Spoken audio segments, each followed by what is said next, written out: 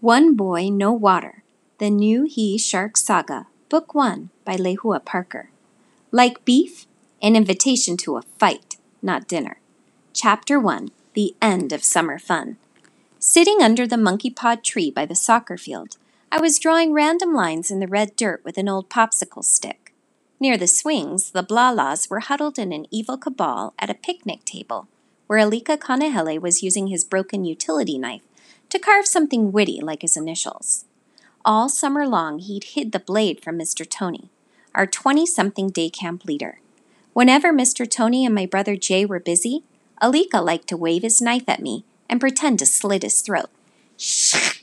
Well, my throat, technically. 4 more hours.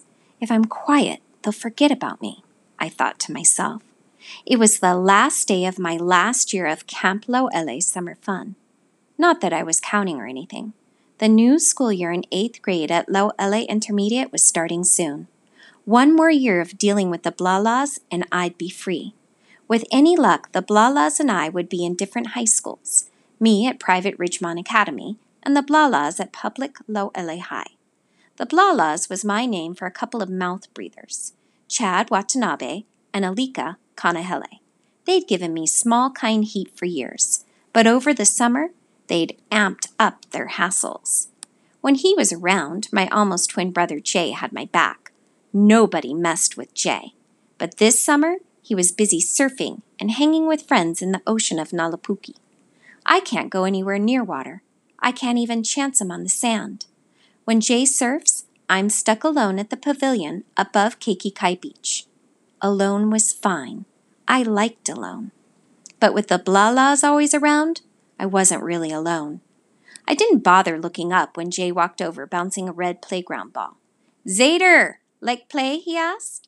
Of course. A red rubber smack to the face is my favorite, I thought.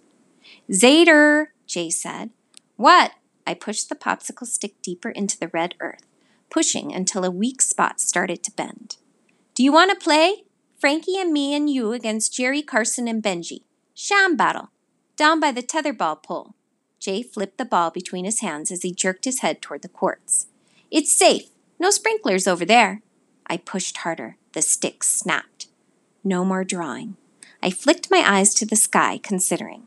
I wasn't wearing my rain jacket, and playing sham battle meant my umbrella would be on the ground out of reach. But with clear skies, I should be okay. Beat scratching like a chicken in the dirt. I shrugged my shoulders and flicked away the small piece of stick still in my hand. "Okay," I said, "but I start holding the ball." Jay dropped the ball into my lap. "Shoots," he said as I stood up. "Waste time, Jay," called Chad Watanabe from the picnic table. "You guys gonna lose with Zader on your team." Jay didn't even turn around. "Shut your face, Chad. Zader no can handle sham battle with the boys. He's a runner, not a fighter. Chase master more his style," Alika Kanahele said. "Being a Tilly girl is more his style," Chad sneered. "He even runs like a girl." "A girl?" Tunazilla lurched up from her lair under the slide like a giant gecko. Her name was Petunia Kanahele, but everyone called her Tuna to her face and Tunazilla to her back.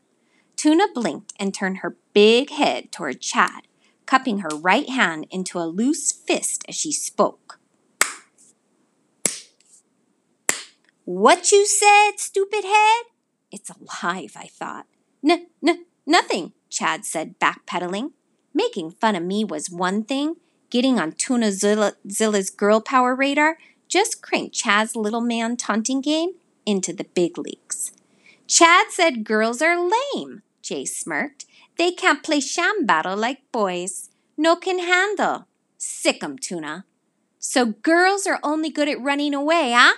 You want to see what a girl can handle? You like beef?"